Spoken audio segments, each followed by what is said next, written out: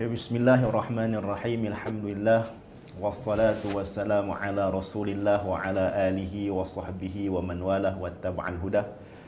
Sidang hadirin hadirat yang sedang bersama dengan kami pada pagi ini, insya-Allah bersama dengan kami program yang boleh disebutkan sebagai bulanan yang kita namakan siri syarahan Sains Islam daripada Institut Sains Islam USIM. Dan pada pagi ini bersama dengan kami tokoh yang tidak asing sebenarnya, bukan sekadar tokoh di USIM, akan tetapi beliau boleh kita sebutkan sebagai negarawan ataupun tokoh negara kita, iaitu yang berbahagia Profesor Emeritus Tan Sri Datuk Dr. Abdul Syukur Haji Hussein. Jadi kalaulah sidang hadirin hadirat yang mengikuti siaran-siaran ataupun Facebook live sebelum ini berkenaan dengan siri syarahan yang telah kita lakukan, banyak perbahasan-perbahasan yang dibahaskan, dan insya-Allah pada hari ini bersama dengan tokoh yang akan membincangkan juga sebuah tajuk ataupun satu tajuk yang sangat penting, yang bukan kita katakan sebagai satu teori semata-mata, akan tetapi bagaimanakah beliau akan membawa kita kepada satu gagasan, satu pemikiran yang mampu untuk diaplikasikan, dan bahkan ianya sangat penting khususnya kepada para penuntut ilmu yang terlibat secara langsung di dalam institusi fatwa sebagai contohnya.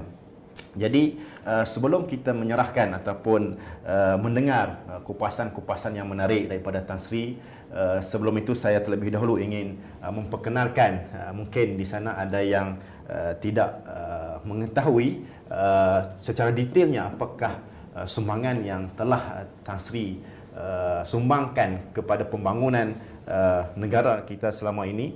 Jadi Tan Sri dalam bab ataupun kita tengok kepada tajuk pada hari ini berkenaan dengan kesepaduan ilmu dalam fatwa ini, tokoh yang ingin berbicara ini sebenarnya bukanlah orang yang asing yang hanya mengetahui tentang teori-teori fatwa. Bahkan beliau, kalau kita melihat daripada sudut penglibatan beliau merupakan mantan kepada pengurusi Majlis Fatwa Kebangsaan yang bukannya setahun, bukan 2 tahun, bahkan hampir 14 tahun memegang jawatan sebagai pengurusi Majlis Fatwa Kebangsaan. Sudah pasti pengalaman yang sangat luar biasa, yang mungkin ada keunikannya di sana, yang mungkin kita tak akan dapat itu. Nanti mungkin Tan Sri akan berkongsi bersama dengan kita.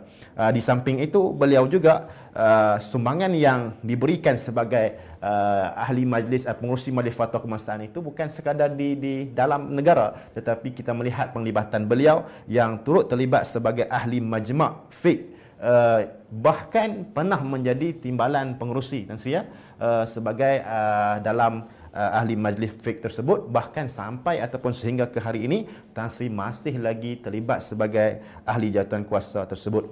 Di samping itu, Tan Sri juga sebenarnya merupakan, kalau kami alumni ataupun anak USIM ini, kita katakan ayah kami, kerana beliau merupakan rektor pertama QUIM dan merupakan VC USIM hampir lebih kurang 10 tahun, dan setelah itu menjawat sebagai pengurusi lembaga pengurusi universiti lebih kurang 4 tahun. Jadi kalau kita mengulang kembali ataupun melihat kepada tajuk yang ingin Tan Sri sebutkan pada hari ini berkenaan dengan kesepaduan ilmu dalam fatwa, saya telah pun sebutkan tadi bagaimana penglibatan Tan Sri ini dalam dunia kefatwaan.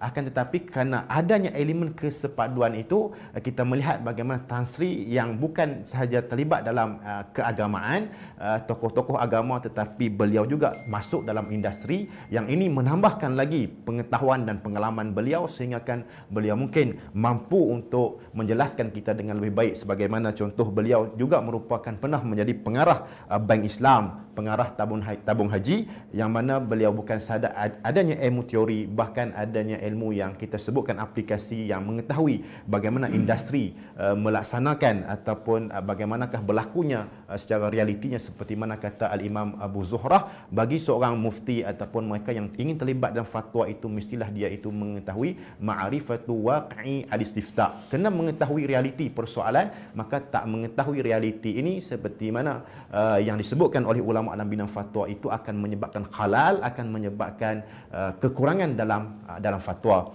Maka tanpa melengahkan masa, saya dengan ini menjemput yang berbahagia Tan Sri, dan kepada sidang hadirin hadirat yang sedang menonton, sekiranya ada persoalan, boleh daripada datangkan persoalan ataupun ada chatnya kami di sini, dan insya-Allah kita akan bacakan sama ada di penghujung ataupun di pertengahan nanti.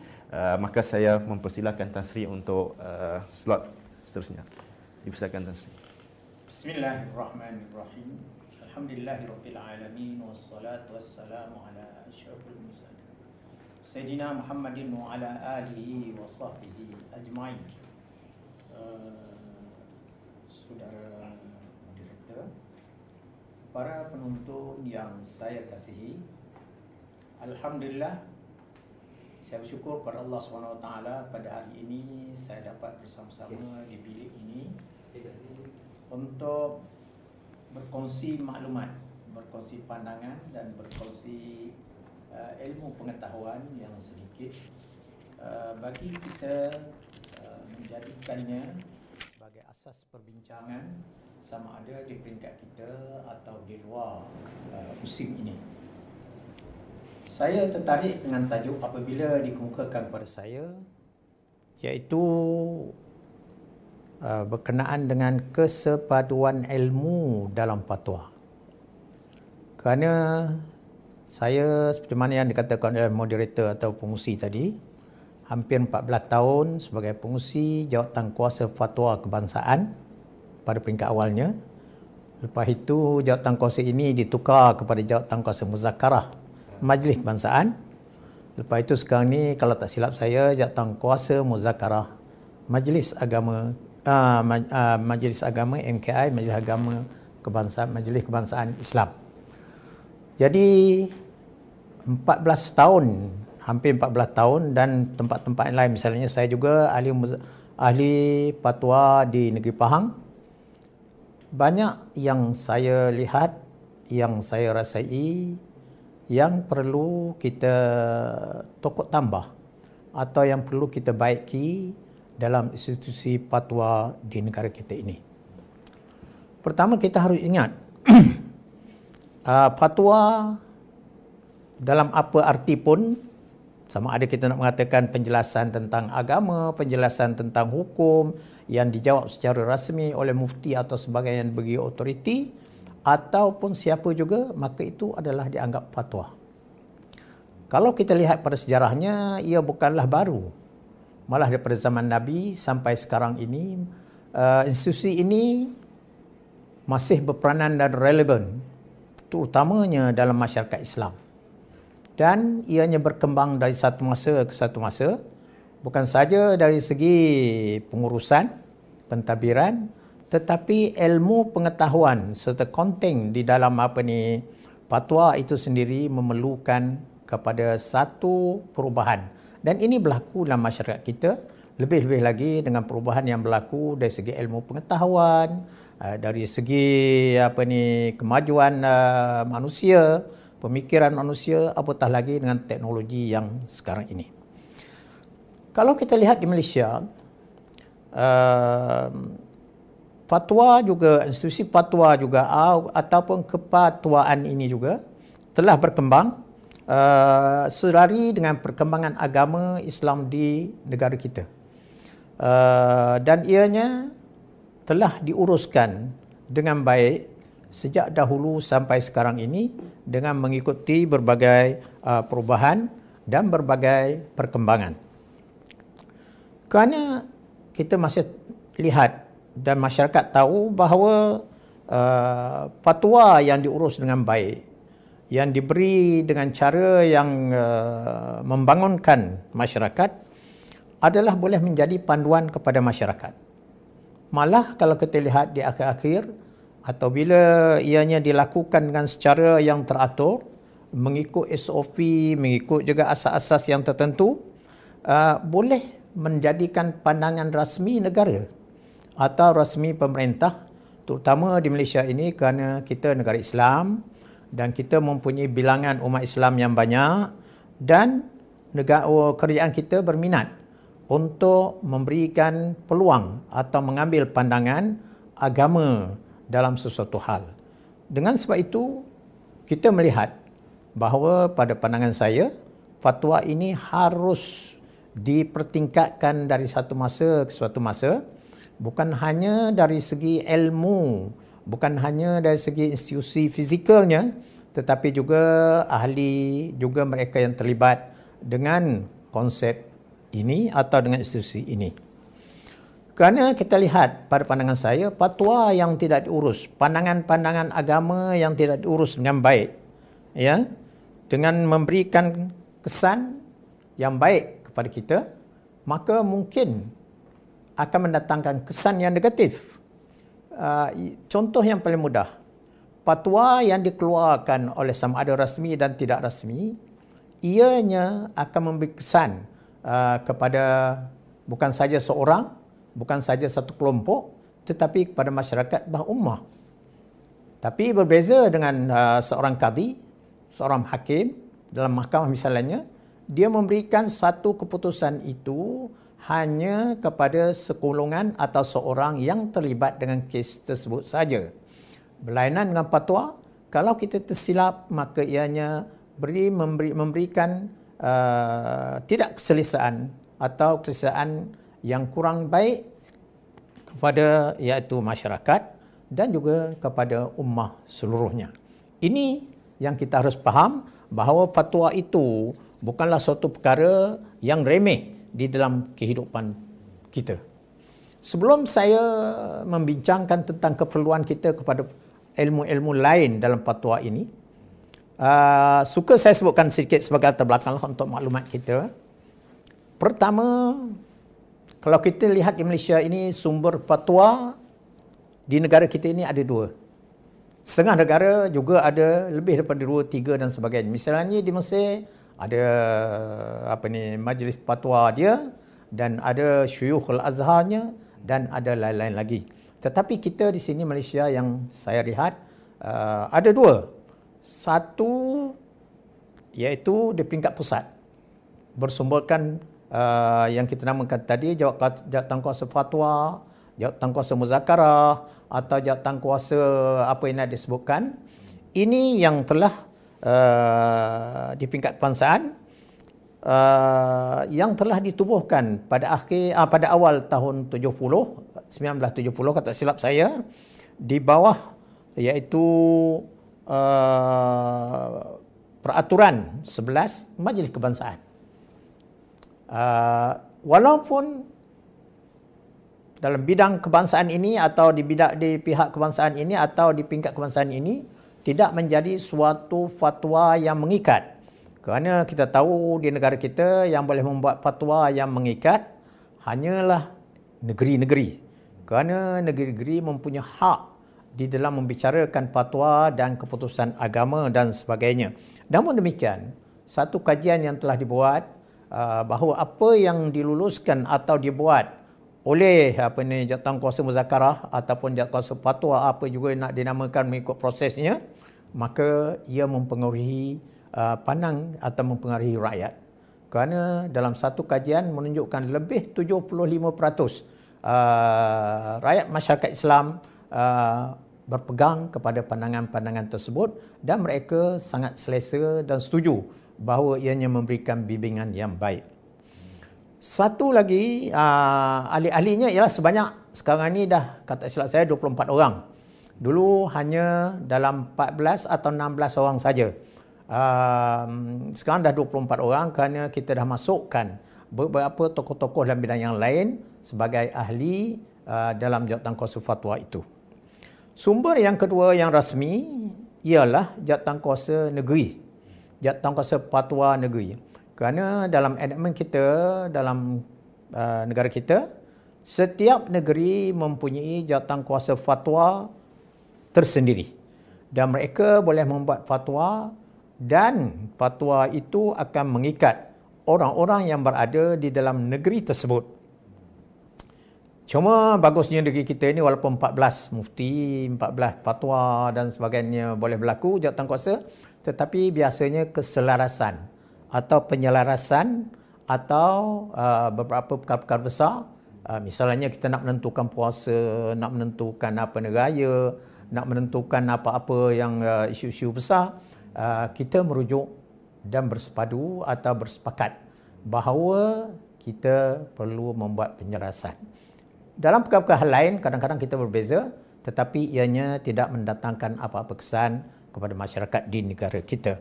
Dan ini masing-masing penumbuhannya di bawah jawatan kuasa, enactment, di bawah enactment negeri masing-masing. Kalau kita katakan Pahang, mempunyai enactment itu sendiri, Pulau Pinang, dan juga Johor, dan seterusnya begitulah. Bagi negara-negara kita, negeri-negeri dalam negara kita ini masing-masing mempunyai enactment. Dan kuasa yang diberi kepada jawatan kuasa Persatuan Negeri ini amatlah kuat. Kerana apabila ianya diputuskan oleh jawatan kuasa dan mufti mengangkat kepada raja pemerintah berkenan, kemudian diwartakan, maka fatwa itu menjadi satu ketetapan yang mesti dipatuhi oleh semua, termasuk juga mahkamah-mahkamah syariah kepada keputusan tersebut. Dan ianya adalah boleh didakwa atau sebagainya apabila menyalahi keputusan-keputusan tersebut atau menyanggah fatwa tersebut. Perkara yang sangat penting yang saya rasa 14 tahun saya menjadi di dalam institusi itu, kita tahu ada masa turun naiknya fatwa ini atau terutama institusi pengurusannya. Ada masanya sangat baik dan ada masanya kurang menyenangkan atau dalam bahasa lainnya tidak begitu teratur. Dan ini biasa bagi mana-mana institusi, bukan sahaja fatwa tetapi juga institusi yang lain pun begitu. Kerana lebih-lebih lagi fatwa ini adalah disebabkan beberapa perkara yang menyebabkan kita berlaku kadang-kadang tidak memuaskan, kadang-kadang turun, kadang-kadang naik dan sebagainya. Pertama, kita sedar bahawa isu-isu yang timbul yang memerlukan kepada pandangan agama, pandangan fatwa dan sebagainya bukan hanya berkisar dalam perkara-perkara ibadat. Bukan hanya berkisar dalam perkara-perkara yang berkaitan dengan nikah kahwin, berkaitan dengan cerai berai, berkaitan dengan nikah. Tetapi kita lihat di Malaysia, isu-isu yang ditimbulkan sangat mencabar dan sangat contemporary. Kerana kita memerlukan pembicaraan kita ini kepada pandangan-pandangan hukum dalam ekonomi, pandangan-pandangan hukum dalam sains, pandangan-pandangan hukum dalam perubatan, dalam farmasi, apatah lagi dalam bidang-bidang ekonomi Islam dan lain-lain lagi. Yang sedia ada memanglah yang dianggap tugas fiqh itu memang sedia dipikul daripada dulu lagi. Kesemua isu-isu ini tidak boleh ditangani menerusi hanya dengan berdasarkan kitab-kitab lama sahaja. Kerana ada sebahagian dari isu ini tidak ada dalam kitab lama. Kita harus percaya atau harus mengakui kitab-kitab lama hanya memberikan gambaran macam mana. Tetapi dari segi amali praktikalnya tidak ada. Artinya, kalau dulu mungkin fatwa boleh dikeluarkan menerusi dalam bilik saja. Tetapi sekarang ini kita harus, seperti kata yang saudara sebutkan tadi, iaitu mestilah mengetahui realiti masyarakat itu sendiri. Turun ke padang atau kita perlu turun padang bagi melihat isu-isu itu. Seorang mufti tidak boleh membuat fatwa dari segi pembacaannya sahaja, tanpa ia mengetahui apakah realiti yang berlaku dalam masyarakat di sekitarnya. Apakah keperluan masyarakat? Apakah kerisauan ataupun keresahan yang berlaku dalam masyarakat tentang sesuatu isu itu. Misalnya sekarang ni kita berhadapan dengan isu-isu umpamanya ini perkara dah lama juga kita bincang.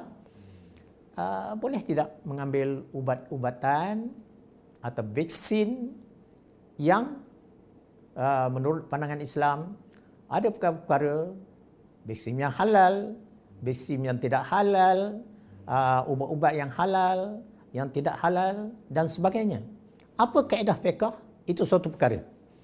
Dalam kaedah kita memang kita tahu tidak boleh kita mengambil sesuatu ubat itu daripada perkara yang haram atau yang mudarat. Tetapi dalam kaedah fiqh juga boleh mengatakan ketika tidak ada perkara itu, tidak ada yang halal tetapi kita memerlukan, apakah boleh ataupun tidak. Ini memerlukan kepada ahli pakar. Ya, tak boleh saya walaupun ada doktor dalam bidang Islam, tetapi saya tidak boleh memberi pandangan bahawa ini adalah tidak boleh kerana apa unsur di dalamnya saya agak saja. Ini tidak boleh kerana apa unsur di dalamnya saya agak saja. Ini tidak.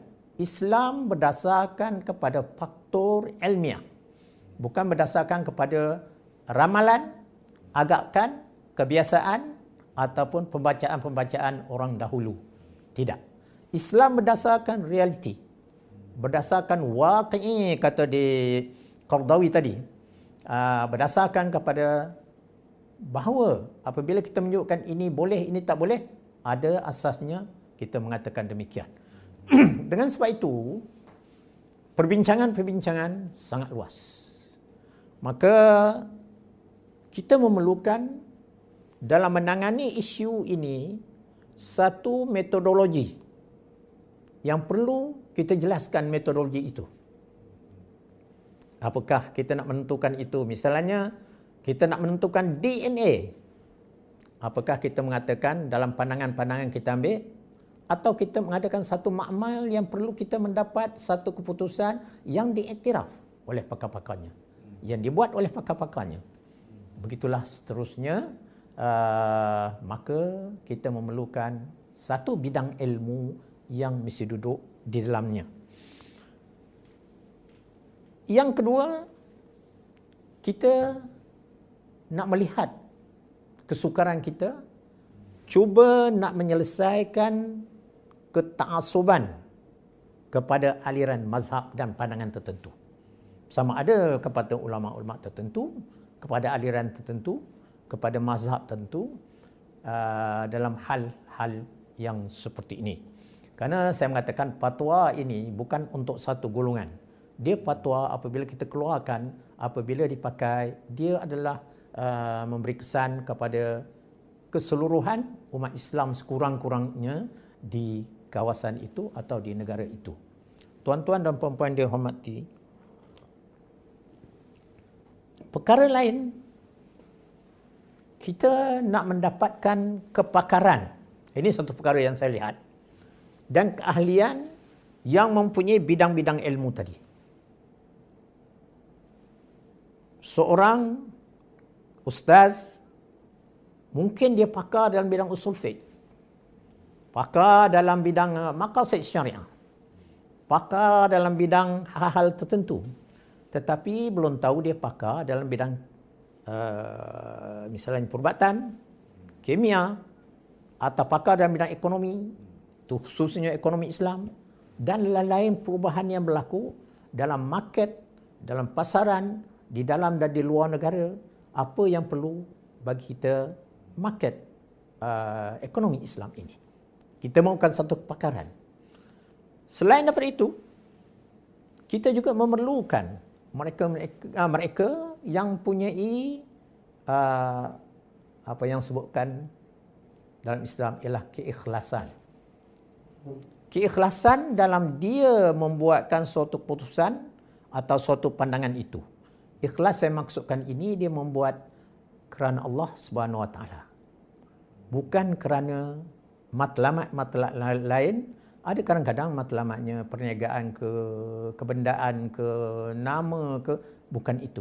Tetapi kita nak ahli pakar ini mestilah dia mempunyai hasrat dan keikhlasan yang tinggi bagi menentukan kebenaran dan kesabitan sesuatu hukum itu. Dengan sebab itu, kita melihat terutamanya ketaasum yang saya sebutkan tadi dalam mazhab dan aliran ini membuatkan kadang-kadang sesuatu pandangan itu boleh berbeza. Dan kita derahkan kepada masyarakat dengan perbezaan yang begitu banyak dalam mengikut aliran. Saya aliran A. Saya mengatakan A inilah betul walaupun dari segi realiti, dari segi waqi'i, dari segi apa yang disebutkan oleh kajian-kajian secara empirikal tidak betul. Tak, saya katakan ini yang betul. Saya tak pakai yang lain. B, begitu pula. Dan ini kita bawa kepada masyarakat. Masyarakat akan merasa keliru dan sukar untuk dipahami dan sukar untuk dia mendapat satu panduan yang jelas. Dengan sebab itu, selepas saya diamanahkan untuk saya menerajui kepatuaan di peringkat kebangsaan negeri, saya telah mencadangkan kepada MKI, Majlis Kebangsaan, iaitu kira-kira 13 tahun yang lepas, bahawa dalam jawatankuasa muzakarah, pada masa itu jawatankuasa fatwa kebangsaan, dan berubah kepada jawatankuasa muzakarah fatwa kebangsaan, akhirnya kepada jawatankuasa muzakarah kebangsaan, perlu ahli-ahlinya bukan saja terdiri daripada mufti-mufti, ahli-ahli agama yang dilantik oleh Majlis Raja-Raja, adanya tokoh-tokoh ilmiah, tokoh-tokoh akademik atau tokoh-tokoh yang betul-betul mempunyai pengetahuan dan pengalaman dalam bidang masing-masing. Saya mencadangkan dalam bidang formasi umpamanya. Masa itu kalau tak silap saya dicadangkan iaitu daripada USM, ada tokoh profesor yang dicadangkan, daripada sains, daripada pemakanan dan sebagainya daripada UPM, dan sekarang ini dia sudah meninggal dunia, Allahyarham, mantan BC USIM sudah mengambil tempat, dan juga dalam bidang ekonomi Islam, dan juga dalam bidang perubatan dan lain-lain lagi. Maka kita duduk sekali dan mereka mempunyai tanggungjawab. Tidaklah seperti mereka menjadi ahli yang dipanggil. Ahli-ahli yang dipanggil ini kadang-kadang mereka juga ikhlas, baik, tetapi apabila mereka habis memberikan pandangan, mereka tidak memikirkan lagi dalam hal itu. Tapi kalau ahli-ahli tetap, kita bukan sahaja memerlukan pandangan dia, apakah isu-isu ini perlu ditangani dengan penyelidikan, ditangani dengan mereka yang memberikan pandangan lebih daripada itu. Banyak perkara-perkara yang kita selesaikan menerusi perkara-perkara ini, dan kita yakin. Misalnya kalau tuan-tuan ingat pilihan raya umpamanya, kita ada dakwat. Oh, nak mengesahkan jawab itu telak tak boleh saya buat, atau tak boleh ustaz-ustaz lain-lain, saya tak yakin. Kita nak pakar kimia yang diiktiraf oleh kerajaan, diiktiraf oleh masyarakat, diiktiraf oleh pakar-pakar yang lain, bahawa ini telap air, baru kita benarkan, baru kita mengambil pandangan itu setelah kita mengkaji dari aspek syariahnya, fiqahnya, aspek sains, dari aspek kimianya, dan dari aspek keperluan kita nak menggunakan itu. Ini contoh-contoh yang saya sebutkan. Dengan sebab itu, saya nak sebut sikitlah. Oleh kerana saya dengan Yusim ini daripada mula, apabila kita tercetus untuk mewujudkan musim, perkara yang pertama saya kemukakan pada ketika itu dengan rakan-rakan saya ialah kita nak mewujudkan pengajian di USIM ini ialah kesepaduan ilmu. Ini kertas pertama yang saya kemukakan kepada kerajaan. Kesepaduan ilmu akli dan nakli. Bukanlah baru USIM ni, memang itulah kita punya mercu tanda kita punya pengenalan kita dan kekuatan kita. Yang keduanya, ilmu yang kita kemukakan ini bukan teori saja. Hendaklah kesepaduan di antara ilmu teori dan amali. Ya, teori dan amali. Dan ini bertujuan bukan untuk memberikan ilmu pengetahuan kepada pelajar saja, tetapi dalam kita nak membentuk pelajar-pelajar kita atau membentuk masyarakat dengan ilmu yang bersepadu, dengan amali dan teori, dengan juga kemahiran-kemahiran yang disebut kemahiran insaniah dahulu. Saya masih ingat lagi itu, kita mendukung apa yang disebutkan oleh Kementerian Pengajian Tinggi bahawa kemahiran insaniah amat penting. Ya. Misalnya saya ambil dari segi bahasa. Dulu kita, kalau orang aliran agama ni, kalau dia sudah tahu bahasa Arab, dah bagus. Ya, dah bagus. Tetapi kita memikirkan dunia telah berubah. Pertama, ilmu yang kita nak berikan itu dan yang diterima oleh mahasiswa kita dan orang-orang lain mestilah bersumberkan kepada bahasa asalnya.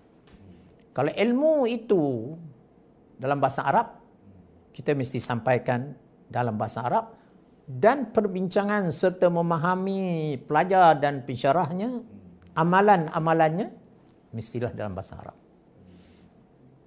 Begitu juga ilmu yang asalnya dalam bahasa Inggeris, maka kita menghendaki bahasa Inggeris diutamakan dalam penyampaian, pembentukan dan pendidikan dalam ilmu berkenaan. Begitu juga kalau ilmu itu berasal daripada bahasa Jepun, maka kita memerlukan Jepun. Kerana kita sedar bahawa ilmu-ilmu yang tidak dipahami menerusi asasnya, sesaudara belajar tafsir, tak tahu bahasa Arab, tak tahu ilmu tafsir.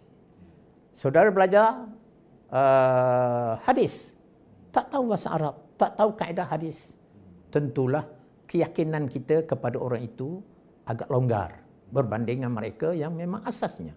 Begitu juga kita, seorang doktor yang tak tahu istilah-istilah sains doktor langsung dalam bahasa Inggeris. Kita juga bimbang dan kurang yakin terhadap itu. Jadi memberikan keyakinan kepada mereka yang belajar, mereka yang mengajar, maka kita mengatakan bahasa-bahasa ini perlu. Kalau saudara terlihat di USIM, wajib seorang keluar pada USIM ini, berjaya tak jaya masalah kedua lah, tetapi falsafah kita wajib, kita sebutkan dulu, dia mesti mengetahui bahasa Arab. Selain berbahasa ibunda lah, bahasa Inggeris dan bahasa-bahasa lain yang diperlukan. Tidak ugi kita berpendapat, bukan saja dari segi Islam, dari segi kehidupan harian pun, kalau kita tahu bahasa. Jadi saya merasa agak keliru sedikit kalau di USIM ni ada orang-orang yang tidak begitu suka dengan bahasa Arab misalnya. Kalau ada, saya rasa tak ada lah. Kalau ada, tak suka kepada bahasa Inggeris, tak suka kepada bahasa Tionghoa. Ini semuanya alat bagi menyatakan bahawa kesepaduan ilmu yang sumbernya juga bersepadu tidak boleh kita asingkan. Ilmu dari Barat, kita kata tak usah ambil lah, kerana Barat ini tidak membetuli kehendak Islam. Ataupun ilmu dari Cina, kita kata jangan ambil. Ataupun ianya hanya kita ambil dari Timur Tengah saja, yang lain jangan ambil. Pun juga saya tidak bersetuju dan tidak betul. Kerana ilmu itu di mana-mana ada. Ya, ada disebutkan dulu, carilah ilmu walau ke negeri Cina. Kalau kita katakan ini zaman 1000 tahun yang dulu, tentulah yang digalakkan pergi ke negeri Cina itu bukan mencari ilmu fiqh, bukan mencari ilmu tafsir, bukan mencari ilmu akidah. Kerana mereka ini, kita yakin pada masa ketika itu tidak tahu apa yang kita ada sekarang ini. Jadi tentulah ilmu-ilmu yang kita tidak ada. Jadi ini menunjukkan kesepaduan ilmu.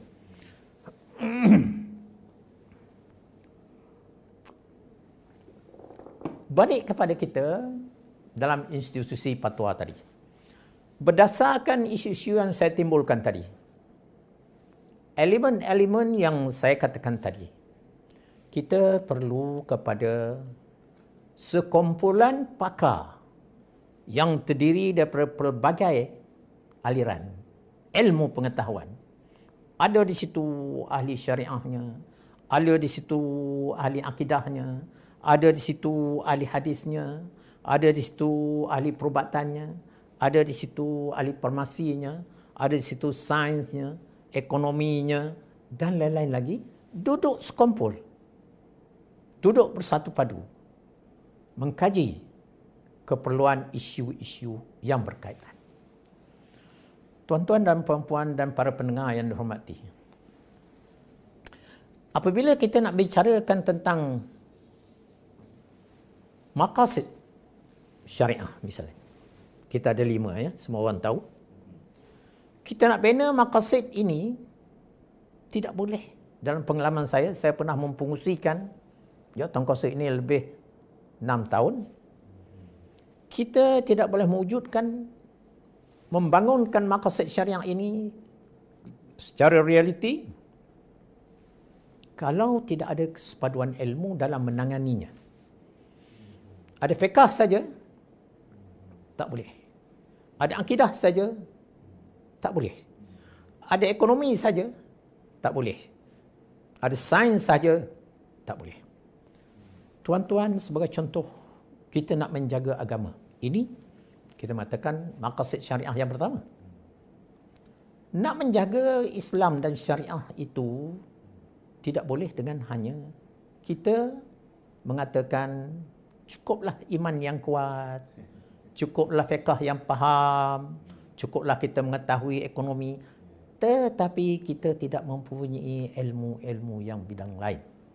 Dalam dunia cyber hari ini, akidah boleh tergugat kalau kita dipengaruhi, kita boleh dipengaruhi oleh ilmu cyber ni yang kita tidak memahaminya.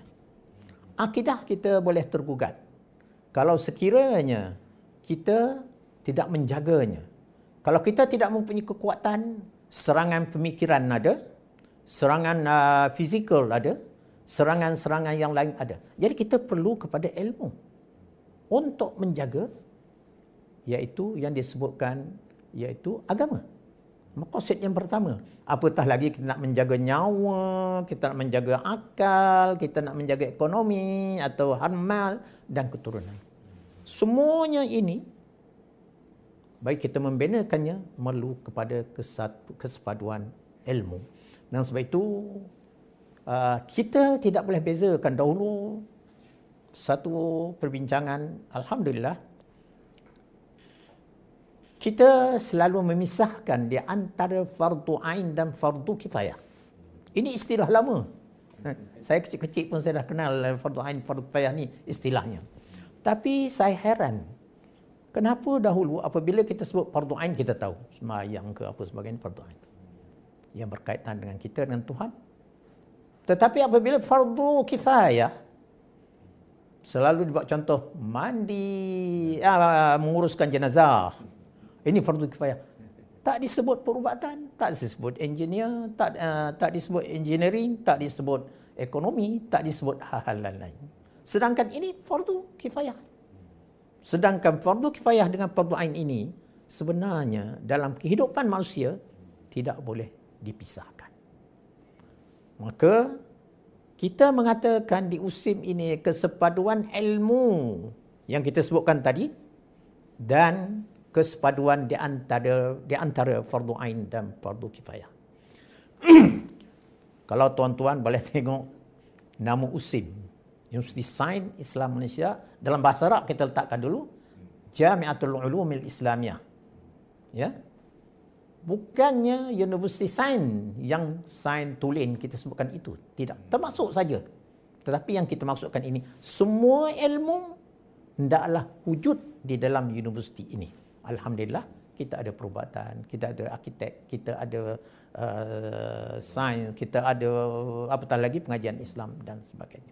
Ini memberikan gambaran kesepaduan ilmu dalam Islam. apatah lagi dalam kita nak membangunkan institusi fatwa yang boleh memayungi umat Islam, saya katakan tadi, dan juga negara. Tuan-tuan dan puan-puan, dunia sekarang bagi umat Islam amat suka untuk kita melahirkan Ibn Sina yang baru. Ya. Kalau kita lihat Ibn Sina, seorang sufi, seorang falsafah, seorang perubatan, seorang sains, dan seorang-seorang. Ibn Rushd, seorang faqih, seorang falsafah, seorang sains, dan lain-lain ilmu. Al-Imam Al-Ghazali, seorang yang tahu tentang ilmu-ilmu kebatinan, yang tahu tentang tasawuf, yang mendalam tentang akidah, yang mendalam tentang fiqh, yang mendalam tentang ilmu-ilmu masyarakat pada ketika itu. Saya juga kagum dengan contemporary punya ulama. Umpamanya saya ambil contoh satulah, orang yang dah kenal, iaitu Syekh Qardawi kita. Syekh Qardawi dia, saya tahu, dia berkelulusan daripada Usuluddin. PhD dia dalam zakat. Nah, saya baru sampai ke Masih, dia dah munakasyah risalah dia. Daripada seorang pakar Usuluddin, zakat dan sebagainya, pergi kepada masyarakat, fiqh dan sebagainya, ilmu mujtama, ilmu ijtima dan lain-lain lagi. Kita nak mewujudkan seperti ini sukar. Kita yakin bahawa sukar, tidak senang untuk mewujudkan Ibn Sina, Ibn Maskawih dan lain-lain lagi. Tetapi yang kita berhasrat, kita nak kembali kepada masyarakat Islam yang menguasai ilmu-ilmu ini. Jadi, buat masa ini, kita memerlukan orang-orang yang mempunyai bidang-bidang tadi. Kita tak boleh dalam fatwa ni, kita nak wujudkan serta-merta. Ustaz jadi bidang ini. Saya ambil jadi bidang ini. Tidak boleh kalau tidak dibentuk dia dengan ilmu pengetahuannya, pendidikannya, pemikirannya, keikhlasannya, baru jadi kepakaran itu. Dengan sebab itu, kita mengatakan kita memerlukan kepada satu kelompok manusia, satu kelompok ilmu dan boleh menangani isu-isu yang kita sebutkan tadi. Tuan-tuan dan puan-puan, tuan-tuan para pendengar yang dihormati sekalian, perkara yang kedua saya melihat ialah metodologi. Sekarang ini, daripada saya mula menjaga pengurusi fatwa kebangsaan, saya merasakan satu metod yang sangat penting ialah penyelidikan. Penyelidikan sama ada yang berasaskan lama ataupun yang baru. Yang baru saya maksudkan ialah empirical atau penyelidikan kita turun padang. Konsep yang disebutkan oleh dahulu oleh ulama kita, al-muhafazatu 'alal qadim as-salih wal akhdhu bil jadidil aslah. Masih kita mesti jaga. Kerana kalau kita tidak mengadakan penyelidikan, di mana kita dapat pembaharuan atau ilmu-ilmu yang baru. Kerana sumber ilmu di dalam Islam hanya dua. Yang panca indera itu kita tinggalkanlah. Pertama, wahyu. Ini sifatnya mutlak dan tidak semua orang dapat, yang hanya Rasul. Wahyu yang diturunkan oleh Allah. Yang keduanya hadis. Itu yang mutlak. Sama ada dalam akidah, sama ada dalam syariah. Yang kedua, sumbernya ialah akal. Sama ada ijma' ulama yang kita sama-sama sepakatlah, yang lain-lain terbanyaklah, maka maslahahnya apa sebagainya. Yang keduanya kias. Kedua-dua ijma' ulama dan kias ini hasil dari pemikiran manusia. Berdasarkan kepada kaedah-kaedah, berdasarkan sumber-sumber wahyu dan naungan-naungan wahyu pada akal. Maka penyelidikan itu yang dapat mengumpulkan bahan-bahan lama, al-muhafazatul qadim as-salih, dan mengumpulkan bahan-bahan baru untuk menjadikan kita satu bidang yang ada kekuatannya, realitinya dan ada kekuatannya dari segi teorinya. Dengan sebab itu, saya sebutkan secara ringkas saja, ulama-ulama Islam kontemporari, terutamanya tokoh-tokoh kita dalam negara sekarang ini, kita harus fokuskan kepada penyelidikan. Saya juga tidak nak sebutlah bukan jasa saya, jasa kawan-kawan kita bersama. Semasa saya berada dalam jawatankuasa muzakarah dahulu, kita tubuhkan satu jawatankuasa dinamakan jawatankuasa muzakarah, jawatankuasa penyelidikan di JAKIM. Khusus bagi menangani isu-isu yang dikemukakan kepada kita. Datang isu, kita tidak mula dengan fatwa, kita mula dengan penyelidikan. Ada setengah itu memerlukan, iaitu sampai kadang-kadang 6 bulan, setahun dan sebagainya. Sikit lagi ya. Ada 2 minit, 3 minit lagi. Akhir sekali, rasa saya melihat kepada keperluan sekarang ini, saya rasa kita tidak boleh melahirkan seorang itu pakar dalam semua. Tidak mudah kita nak mendapatkan satu sekumpulan untuk mendapatkan pandangan-pandangan daripada luar negara saja. Kita rasa kita harus mempunyai dasar dalam fatwa ini, iaitu ijtihad jama'i. Ijtihad jama'i iaitu kita membuat satu keputusan daripada kajian ulama-ulama kita yang berkeahlian dalam bidang masing-masing, duduk bersama, bincangkan isu itu dan kita mengatakan inilah keputusan yang baik untuk kita beri kepada masyarakat. Apa kita buat keputusan dalam ijtihad jama'i itu? Janganlah pula ada yang kita buat keputusan lain, kerana ini akan memberikan kerisauan atau menampakkan kita tidak mempunyai kesepaduan ilmu. Ini saya rasa pengalaman-pengalaman saya yang diminta untuk di-sharekan bersama dengan serakum ataupun bahagian persatuan Institusi Sains Islam ini. Rasa saya ini adalah secara orang kata kulit di luarnya saya dapat sebutkan, kalau nak kita perlu duduk bersama membincangkan keadaan ini. Jadi kalau kita adakan pusat penyelidikan Islam yang belum ada lagi di Malaysia ini, Majma' Al-Buhus Al-Islamiyah dalam bahasa Arab. Kita belum ada lagi pusat yang mengumpulkan kepakaran secara rasmi. Ya, ada, kita tahu macam ustaz dia pakar dalam bidang metodologi, pakar dalam bidang sosiologi, pakar dalam bidang fiqh dan sebagainya. Kita tahu itu. Tetapi yang ada, yang sudah ready, kita mengatakan dengan biodata yang cukup, kita tidak ada. Yang saya tahulah, mungkin sudah ada sekarang ini. Tapi saya sentiasa bergerak dan mencadangkan kepada semua, sama ada pihak yang berkenaan, berwajib dan juga institusi, perlu kita wujudkan pusat penyelidikan Islam yang sifatnya adalah terbuka dan sifatnya sepadu dan sifatnya contemporary dan membincangkan isu-isu yang kita katakan highly yang perlu ditangani. Kita tidaklah nak membicarakan tentang sunat puasa, memang baik, tetapi biarlah orang mengajar di surau itu membicarakannya. Zakat itu bulan puasa nak apa, sunat baca Quran ke, itu kita dah tahu lama dan ini tak perlukan kepada itu. Yang kita maksudkan ini perkara-perkara yang tinggi, yang dunia bercakap, kadang-kadang kita tak setuju dengan dunia. Apa alasan awak? Kita mesti ada alasan ilmiahnya. Macam juga kita katakan kelapa sawit itu baik, kita tak boleh kata kelapa sawit itu baik. Apa alasan awak mengatakan kelapa sawit itu minyaknya baik? Jadi kita mesti proof dalam dunia hari ini dengan teori dan data. Rasa saya cukuplah situ yang dapat saya sampaikan pada pagi ini.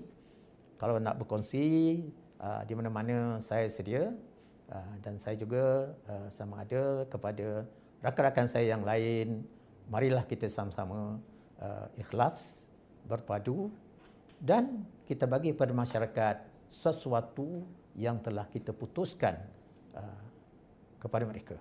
Dan janganlah kita bentangkan perselisihan di antara kita dalam ilmiah ini mengakibatkan keresahan dan tidak baik kepada perpaduan umat Islam. Assalamualaikum warahmatullahi wabarakatuh. Waalaikumsalam warahmatullahi wabarakatuh.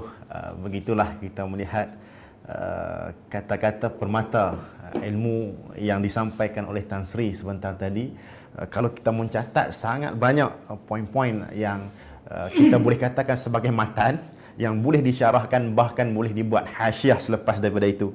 Jadi kita masih ada masa berbaki dalam beberapa minit dan bukan senang untuk kita tampilkan tokoh kita.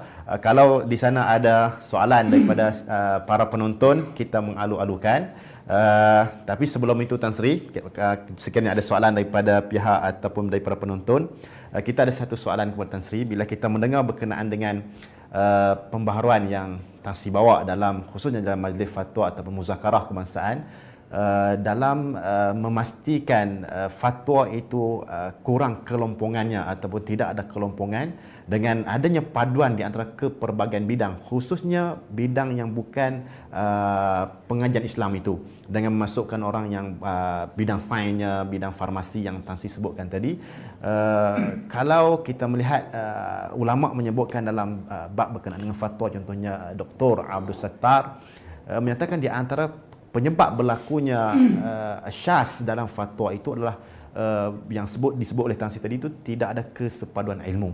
Maka bagaimana Tan Sri melihat perkembangan setelah Tan Sri membawa pendekatan dengan gabungan daripada pelbagai aliran ini dan juga menubuhkan pula institut pendidikan khusus dalam fatwa. Jadi bagaimanakah perkembangan itu dilihat dalam memberikan nilai-nilai positif kepada perkembangan fatwa di Malaysia?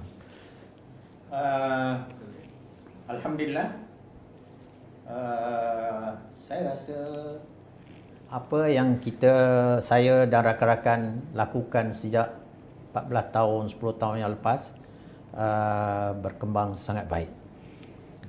Saya tidak bersetuju istilah bahawa farmasi itu bukan ilmu agama. Macam saudara sebutkan tadi, itu olehkan kepahaman kita. Jadi ilmu farmasi itu, perubatan itu, ilmu perubatan, ilmu sains dan sebagainya, agak dahulunya pemikiran kita umat Islam terkeluar dari apa yang dikatakan lingkungan ilmu agama. Dengan sebab tu saya tekankan tadi sebagai contoh Usim, kita nakkan ilmu ini dalam golongan, naungan atau kelompok ilmu, semuanya ilmu Islam. Hanya dia kategori di ulama adalah fardu kifayah, fardu ain. Kan tidak semua orang boleh jadi doktor. Betul. Tapi kita wajib semua orang mesti sembahyang. Itu kita mesti faham. Kekuatan yang kita tubuhkan itu menampakkan ada kesannya yang baik. Kerana saya tengok sekarang ni pun, termasuklah menteri ke agama kita sekarang ni, apabila dia nak cakap, nampaknya ini adalah keputusan yang telah dibincangkan. Ini adalah keputusan yang telah dirancangkan. Ini adalah keputusan yang telah dibuat penyelidikan. Jadi ini satu pendekatan yang berterusan. Cuma saya mengatakan tadi, saya menyebutkan ulangan, iaitu tentang kita nak wujudkan pusat penyelidikan yang bertaraf tinggi. Ya, terus lagi kita buat pusat penyelidikan tentang yang saya sebutkan tadi, bukan tak baik. Banyak lagi saya pun banyak tak tahu dan sebagainya. Tetapi benda ini dia ada tingkatnya. Sekarang ni kalau kita pakar-pakar membuat penyelidikan, katakan dulu apabila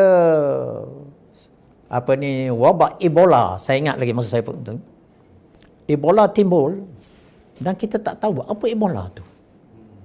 Katanya kalau kena air merciknya pun kepada orang lain, orang tu pun tak lama akan selesai, habis. Saya rasa kita perlu kita memahami hakikat itu, kepada ustaz-ustaz perlu memahami hakikat itu daripada pakar-pakar.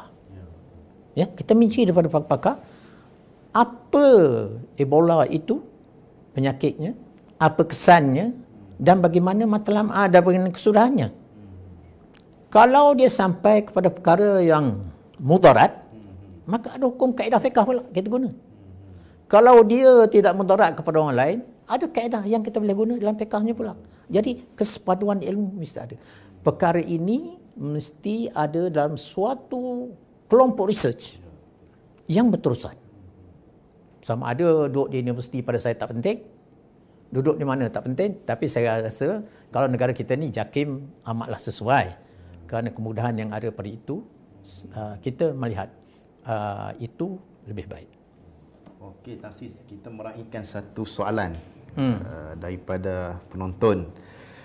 Boleh ke kita selaraskan fatwa-fatwa negeri dengan fatwa-fatwa kebangsaan? Ini kerana kebanyakan fatwa-fatwa yang dijadikan undang-undang adalah berdasarkan fatwa-fatwa negeri. Ya. Sila Tan Sri. Saya mengatakan fatwa atau yang dibuat oleh kebangsaan itu bukan fatwa yang mengikat. Kerana di peringkat kebangsaan, mengikut perlembagaan kita, mengikut admin kita, kita tidak ada kuasa untuk membuat fatwa yang mengikat. Tetapi kita mempunyai peluang untuk menyelaras. Peluang untuk menyelidik. Peluang untuk menimbulkan isu-isu itu ke dalam perakaran kita. Fatwa-fatwa negeri berbeza. Sudah tentulah berbeza. Pandangan negeri ini A, negeri B dan sebagainya. Tetapi perbezaan itu saya dah sebutkan tadi, jangan ta'assub kepada pandangan, aliran. Kita bawa kepada pusat. Isu-isu yang sifat contemporary, isu-isu yang bersifat negara, antarabangsa, global dan sebagainya, kita bincang bersama dan lepas itu negeri-negeri boleh selaraskan dengan fatwa itu. Janganlah kita bertaksub dengan pandangan kita lepas itu tak. Taksub yang ada. Saya ingin mencadangkan setelah saya juga duduk, rasa saya isu sesuatu yang timbul di negeri-negeri pun yang bersifat contemporary, yang bersifat kenegaraan, negara, yang bersifat global, isu ini dibincang di peringkat negeri. Apakah dia isu sebenarnya? Isu ini sebelum kita bincang, kita putuskan, kita selaraskan, kita bawa kepada pusat kebangsaan, pada pusat. Pusat boleh menyelaraskan perkara ini dengan perbincangan, penyelidikan dan sebagainya. Bila putusan itu ada, kita minta negeri-negeri bersama menyelaraskan perkara-perkara ini. Tetapi kalau nak menentukan berapa zakat negeri A, berapa zakat negeri B, ini terpulanglah pada negeri-negeri kerana itu hak dan negeri yang tahu. Tetapi saya contohkan tadi, misalnya kes Ebola. Kes yang sekarang ni, COVID-19 ni, kita boleh dah ambil vaksin ataupun tidak yang dikatakan ini. Ini tidak boleh kita mendengar pandangan secara individu, pandangan satu kelompok, tetapi kita memerlukan satu kesepaduan ilmu, pakar perubatan, pakar sains, pakar fiqh, pakar semua pakar, duduk di situ mengatakan kita perlu ini. Boleh kita mesti ambil ini. Tak perlu kita mengambil ini. Ini yang kita perlu. Dan janganlah pula lepas itu ada A, ada B, ada C, ada D. Maka ini menyukarkan masyarakat. Okey. Jadi kita cukup sehingga ini untuk pertemuan kali ini bersama dengan Tan Sri, dengan banyak perkongsian yang disampaikan oleh Tan Sri sebentar tadi. Persoalan yang diajukan juga kita harap menjawab kerana yang menjawab itu penuh pengalaman berkenaan dengan persoalan yang diajukan, yang mana Tan Sri sebutkan, insya-Allah kita punya ruang daripada sudut penyelarasan. Jadi sebagai penutup pada hari ini, saya tutup dengan ungkapan yang disebutkan oleh Syekh Abdullah Bayyah ataupun nakalan yang beliau nakalkan dalam kitab beliau. Seperti mana yang Tan Sri sebutkan tadi, kepentingan kita kepada menguasai realiti ataupun mengetahui zaman semasa dan berfatwa itu adalah satu elemen yang sangat penting kepada mereka yang terlibat dalam industri fatwa. Kata beliau, al-jumudu 'ala al-manqulas, mereka yang hanya jumud kepada nakalan para ulama itu Bukan bererti kita tidak mengambil pandangan ulama turas, bukan bererti kita mengenepikan pandangan mereka. Bahkan yang disebutkan oleh Tan Sri, yang kami juga dulu kerap kali mendengar ungkapan ini, al-muhafazatu ala qadimi salih wal aqzu bil jadidil aslah. Kata Syekh Abdul Bayah tadi dengan ungkapan beliau itu merupakan jahlun ataupun dalalun fid din, satu kesesatan dalam agama, wa jahlun bi maqasidi al ulama. Maka kita yang hanya terikat dengan nakalan tanpa mengetahui realiti, tanpa mengetahui uruf, maka itulah kesan-kesan yang akan membuat kepada berlakunya kelompongan dalam fatwa. Dan juga saya petik akhir sekali mungkin ini sebagai kata-kata semangat kepada para pelajar USIM, khususnya dalam menempuh zaman di USIM, belajar dengan pelbagai bahasa yang mana Tan Sri sebutkan tadi. Penguasaan bahasa yang pelbagai itu adalah membawa kepada paduan ilmu yang disebutkan sebentar tadi. Maka wallahu subhanahu wa ta'ala alam, kami mengucapkan ribuan terima kasih kepada khususnya kepada tetamu kita pada hari ini, Tan Sri, dan juga sidang penonton. Wassalamualaikum warahmatullahi wabarakatuh.